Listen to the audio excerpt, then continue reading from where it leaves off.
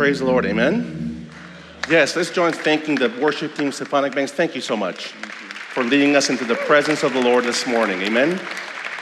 What a great blessing and privilege it is to be together, don't you think? In a beautiful place like this one, to worship the Lord, to hear His word, and to think together on God's things. I come to you this morning with a great sense of urgency in my heart, and I will convey it as best as I can for God's glory and our blessing. I have a dear friend of mine who used to live in Michigan. She lives now in Virginia. And when I first met her name is Donna Holcomb, she would always say to me, you know, Gerson, life's too short not to have honest conversations. I'd never heard that until I met Donna Holcomb, and she said this to me. Life's too short not to have honest conversations. So I want to begin this conversation with you this morning. We've been speaking about friendship. Christ, our greatest friend. And we focus on this beautiful scripture. There is no greater love than to lay down one's life for one's friends. You are my friends if you do what I command. Here's Jesus speaking to his loved ones, his disciples, literally just hours from his impending death and torture. And he's thinking of friendship with them and calling them, you're my friends. And I'm laying down my life for you. I believe that every moment of Jesus' life was a moment where he lived it out with excellence and with urgency. I don't think there was a wasted minute, a wasted second of Christ's life.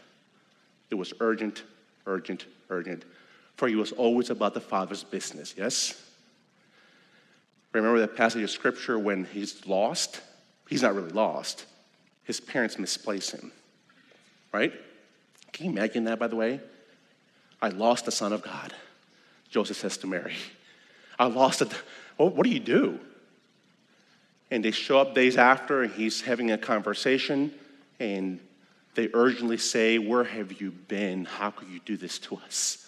And Jesus looks at them and says, what do you mean? I'm doing my Father's business. Urgency, urgency, urgency.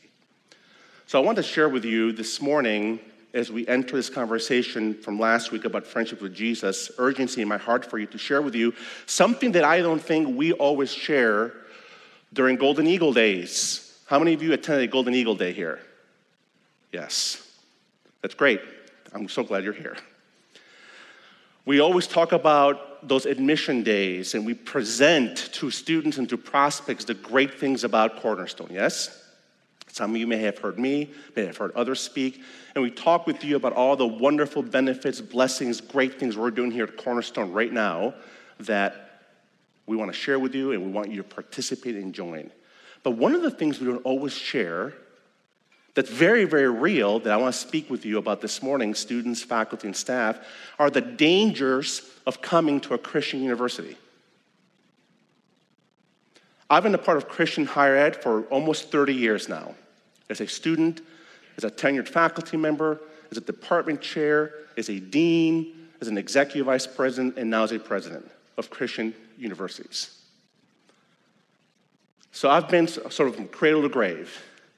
I started as a transfer student and then worked my way through as faculty, tenured, all those things to now this role now.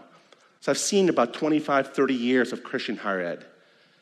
And one of the things we don't always speak about are the dangers that you, students, faculty, staff, engage in or could be touched by at a Christian university. Imagine that admission presentation, Heidi. When parents come, we want to talk to you first about the dangers of a place like Cornerstone. No one would show up, right?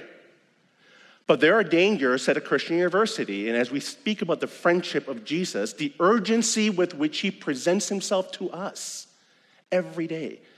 We just sing these wonderful songs, amen? This urgency of Jesus for our souls, for our hearts, the urgency that drove him to the cross. Yes? We need to talk about the dangers of being at a place like this. The dangers that will keep us away from his urgency. And I want to list 4 of them out and then talk about a small video and then get into our conversation. But I think one of the first dangers we face is that we can become really indifferent about Jesus at a place like Cornerstone. Indifferent. Because maybe we're here and we're not really here for Jesus or about Jesus. We're just here because of, we can list whatever reason it is. Some of them may be very valid reasons, important reasons. But Jesus is not central to our thinking. We're indifferent. And yet we participate in the day-to-day life of a Christian school like this one. And yet we're completely indifferent. Dangerous? I'll be very sure, open, and transparent with you. I've been a part of major Christian universities, and I've seen students and faculty and staff crash and burn. Terrifying, I will tell you. I will share this with you. I don't want this for any of you. Our faculty don't want this for any of you students. We don't want this for each other. We want to flourish in Jesus. But the danger of indifference is a significant one. Because we can live here in and out and participate in all the wonderful things that happen in this place, and yet our heart is indifferent toward Jesus Christ himself, the maker of the universe. A very dangerous thing. Because the storms of life will come, the successes of life will come, and without Jesus and being indifferent to them, those things will overtake us. Do you believe that this morning? If you don't, I want to encourage you to read Matthew 5, 6, and 7, the Sermon on the Mount, where Jesus closes the Sermon on the Mount with a picture, with a story of a man that builds a house on rock and one not, yes? And what happens? One crashes and burns. Indifference. Students, I would urge you, don't be indifferent toward Jesus. Don't be indifferent toward Jesus. It can happen at a Christian place just like this one. The second one, insurmountable. Some of us in this room are dealing with things that seem insurmountable. And they seem so insurmountable, even here at Cornerstone, that they block the light, or they seem to block the light and the love and the urgency of Jesus. Some of you have faced sexual abuse, child abuse, trauma of all different kinds. And you're dealing with it right now. Some of you have that in your family right now, in your sons or daughters. And sometimes it seems insurmountable. How can I even sing about Waymaker when this thing is so huge that I don't know how to get out of it? Some of us in this room are in significant kinds of addiction and no one knows about it. And it seems insurmountable. And do you know that nothing is impossible for Jesus? I just want to encourage you this morning. If that's where you are, Jesus knows. Remember last week we talked about he knows us? Yes? He knows us. He is there. I shared with my colleagues that for the last 2 weeks, I've been trying to help a dear friend of mine who has been a meth addict for 8 years. This man was at the pinnacle of his profession, C-level suite in a multi-billion-dollar organization. If I were to share with you, you would all know it. You've heard of it. At the pinnacle of his career. Married to a model. Beautiful family. 9 years ago, he started taking meth. He's lived in the streets. Think about that. I know this man personally. Haven't heard from him for years. Called me 2 weeks ago, right in the middle of my board of trustees meeting. I need to talk with you. I need your help. Can you please buy me a plane ticket to get to detox? Just 2 days later, he called me, and he left detox and was in a hotel doing meth again. Can you stay on the phone with me tonight? I'm not making any of this up, by the way. I can show you the texts. Can you stay with me tonight on the phone and help me, please? I'm scared. I'm thousands of miles away. I said, you know what? God is with you there. Turn to him. Another text the following day. I don't think I can break this. Yes, you can with the Lord. It's going to take hard work. Do you know that I know some of us in this room deal with those things in lives of families, in our own lives, and it seems insurmountable. But I want to share with you that with Christ, all things are possible. And that Jesus is our greatest friend is not just a slide. It's not just a faraway thing. He truly is with us and can help us break through those things and see victory in him. Do you believe that this morning? Do we believe that this morning? I want to encourage you to believe that and act on it. Because sometimes things seem insurmountable, yes? They really do. Insurmountable. Nothing's insurmountable for Jesus. And yet it's possible that we are here every day in and out in chapel singing, and yet we have these massive things that seem like they're overwhelming. Jesus has conquered them all. Here's the third danger. Christianity can seem banal.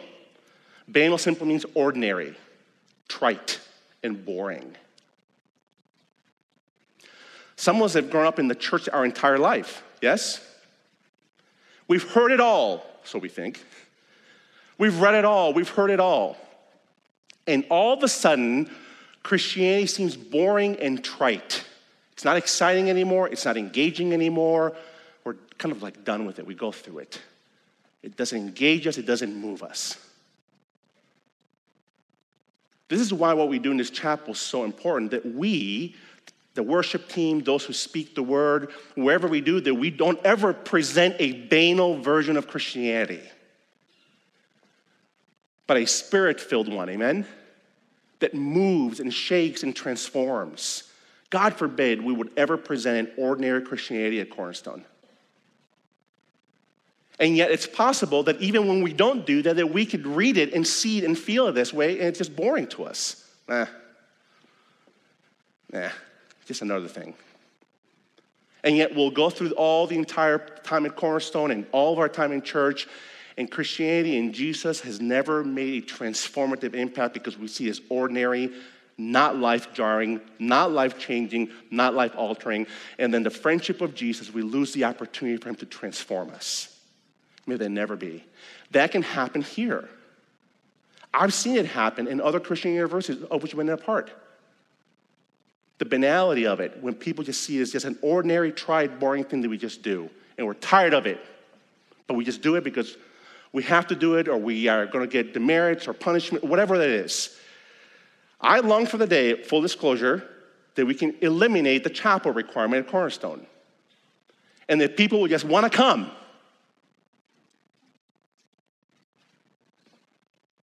Because the Lord is here. That would be an amazing thing, don't you think? To fill up this place because we just want to worship and we want to see him and want to experience him here without having to be required to do it. May God remove this from us. I'm urging for you, each of you faculty, staff, and students, that this does not penetrate our thinking. It's possible to at a Christian university because we get so used to it. I'll tell you the one is osmosis. We think we can become followers of Jesus by osmosis. Some of you know what that is, right? We don't do anything. Somehow it just infiltrates us. If you're in the sciences, you know that, right? I mean, you sit there and it just kind of like enters us through our membranes. That's not how it works, by the way. But it's possible to feel that way because, look, you walk around Cornerstone, we've got banners everywhere. Yes? Huge banners. Beautiful banners. We've got a chapel with inscriptions and scripture, and we sing all this stuff, and maybe we don't participate ourselves in the friendship of Jesus. We expect that somehow through osmosis it'll come to us, and we leave this place kind of like feeling it, but not being it.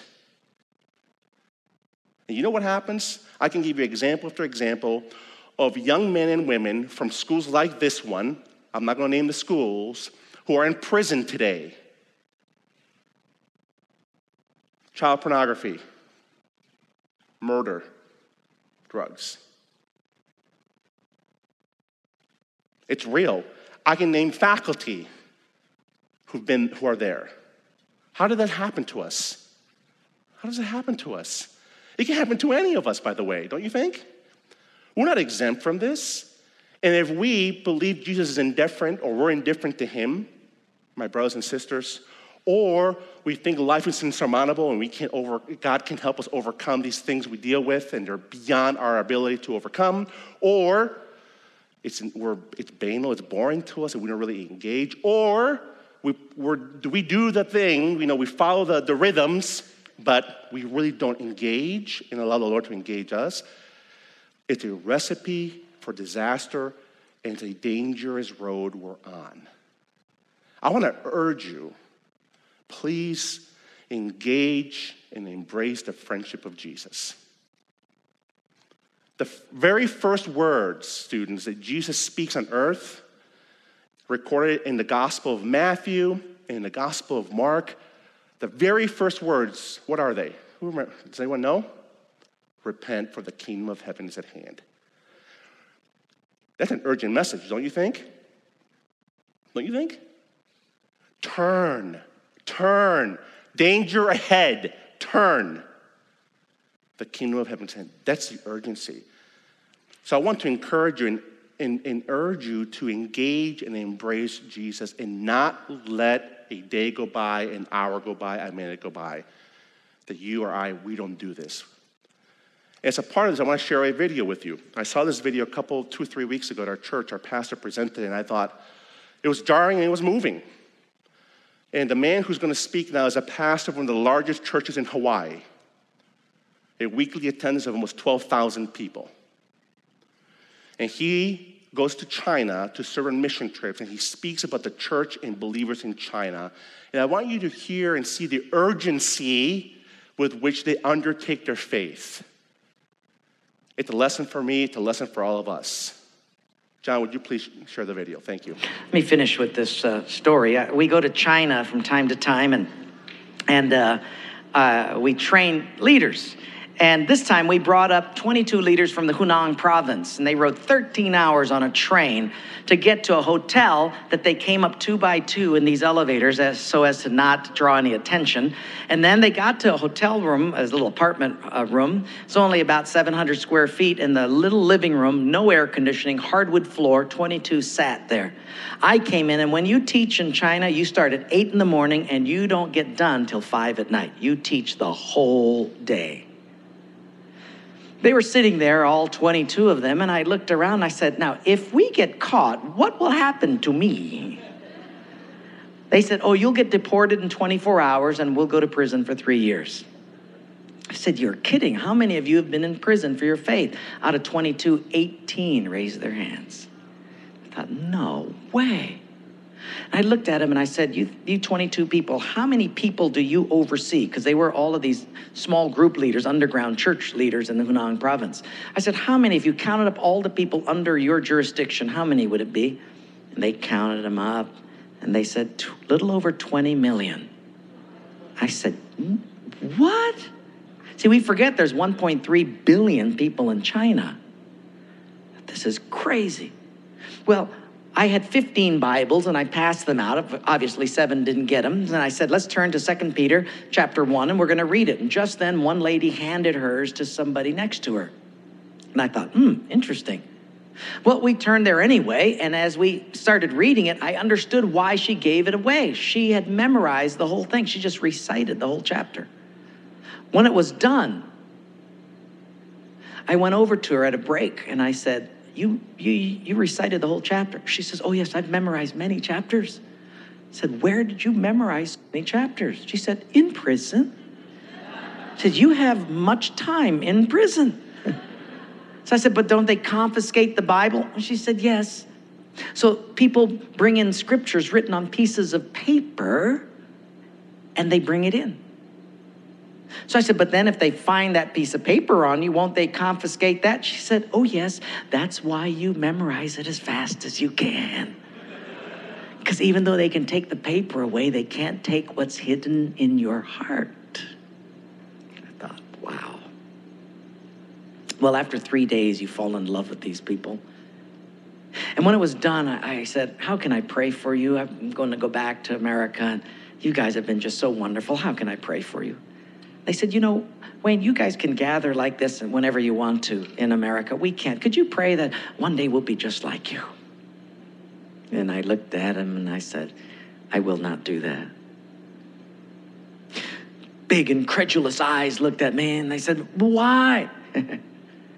I said, because you guys rode a train for 13 hours to get here. In my country, if you've got to drive more than an hour, people don't come. You sat on a wooden floor for 3 days. In my country, if people have to sit more than 40 minutes, they leave. You sat not only here for 3 days on a hard wooden floor, but you did it without air conditioning. In my country, if it's not padded pews and air conditioning, people don't often come back. In my country, we have an average of 2 Bibles per family. We don't read any of them. You hardly have any Bibles, and you memorize them from pieces of paper. I will not pray that we become like, you become like us, but I will pray that we become just like you.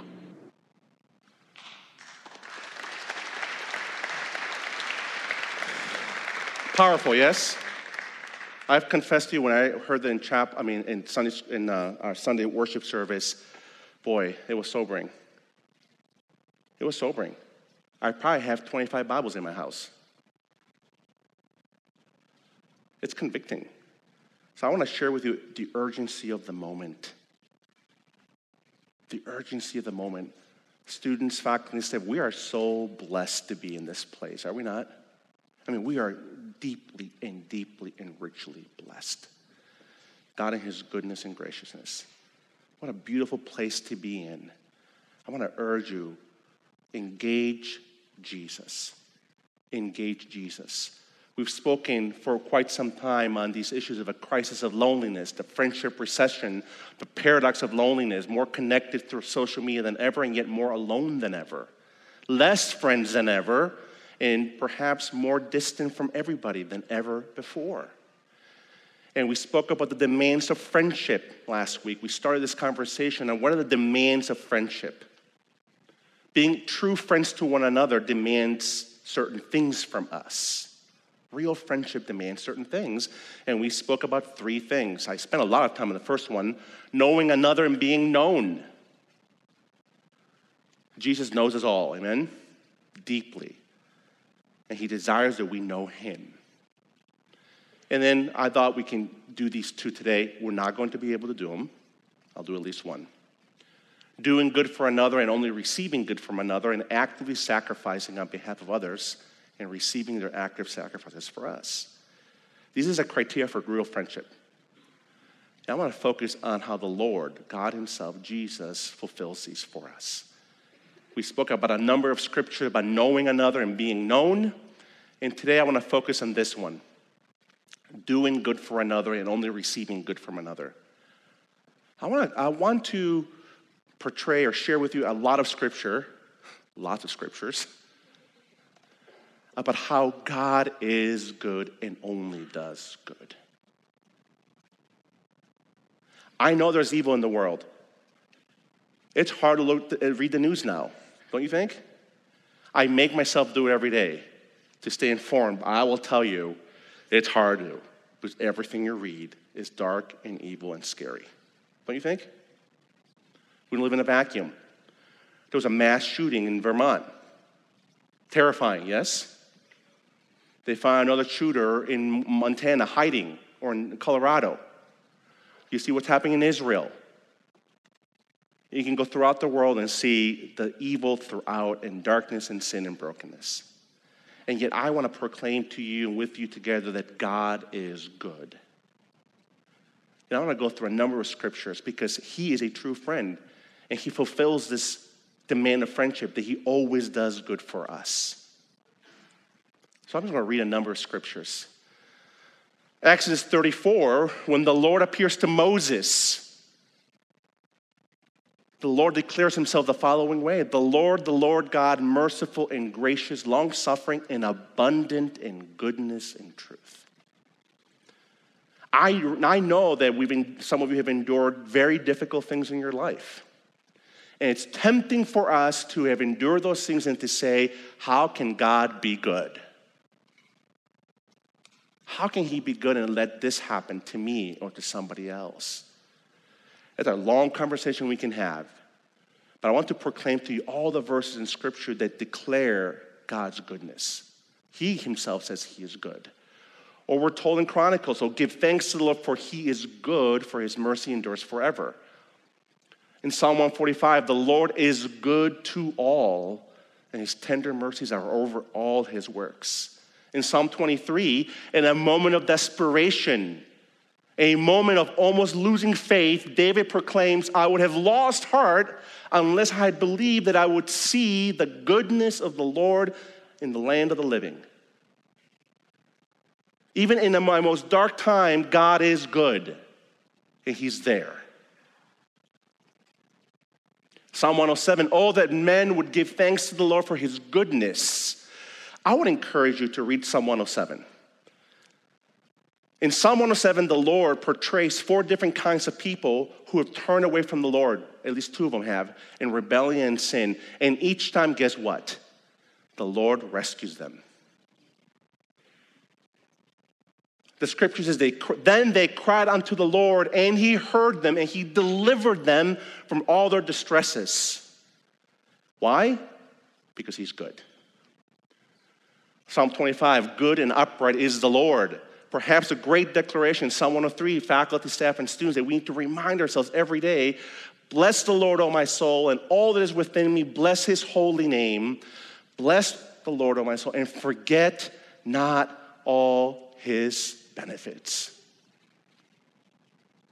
Who forgives all of our iniquity, heals all of our diseases, redeems our life from the pit, crowns us with steadfast love and mercy, satisfies us with good so that our youth is renewed like the eagles. Can we praise the Lord? Amen? He saves us, delivers us, heals us, rescues us, renews us. He is good. He is good. He is good. And we can't ever lose faith in that. And we can't ever stop acting on that because he's always good. What does the scripture say about what God expects from us in return? Does he expect to receive good from us? What do you think? He does. I've got 3 scriptures. In Psalm 51, this is a great psalm that David writes after he has done something terrible, yes? He has, in essence, raped Bathsheba and murdered her husband. And now the Lord has confronted him and said, you are going to be judged for your sin. But I'm going to have mercy on you, but you have to the consequences are coming your way. David writes Psalm 51 and says this, for you do not desire sacrifice. You're not asking me to go sacrifice a bunch of animals, or else I would do it. You don't delight in burnt offerings, or else I would do it. Here's what you want from me, Lord. What? A broken spirit, a broken and contrite heart you will not despise. I want to encourage you and urge you, students and faculty and staff, that is the good that God expects from us toward him. That we present ourselves daily with a broken, humbled, contrite heart and pursue him. He doesn't expect us to do anything else but that. That's how it all begins, real friendship with God. We start with a humble and broken heart. You see in Romans 12:1, I urge you, by the way, the word beseech literally means I urge you. Paul literally saying, that's really what it means in the Greek. I urge you, therefore, brethren, by the mercies of God, present your bodies a what? A living sacrifice, wholly acceptable to God, which is your reasonable service. That's David, right? Those are David's words. And Paul reminds us, that's the gift of friendship you can give to God. Your entire self. Your entire self. As we close, and I want to ask the worship band to come again as we sing the benediction song, I want to urge you, spend time today with the Lord. Remind yourself of his goodness, of his mercy, of his kindness, and let's all commit to giving our life and our hearts to him. Amen? Thank you.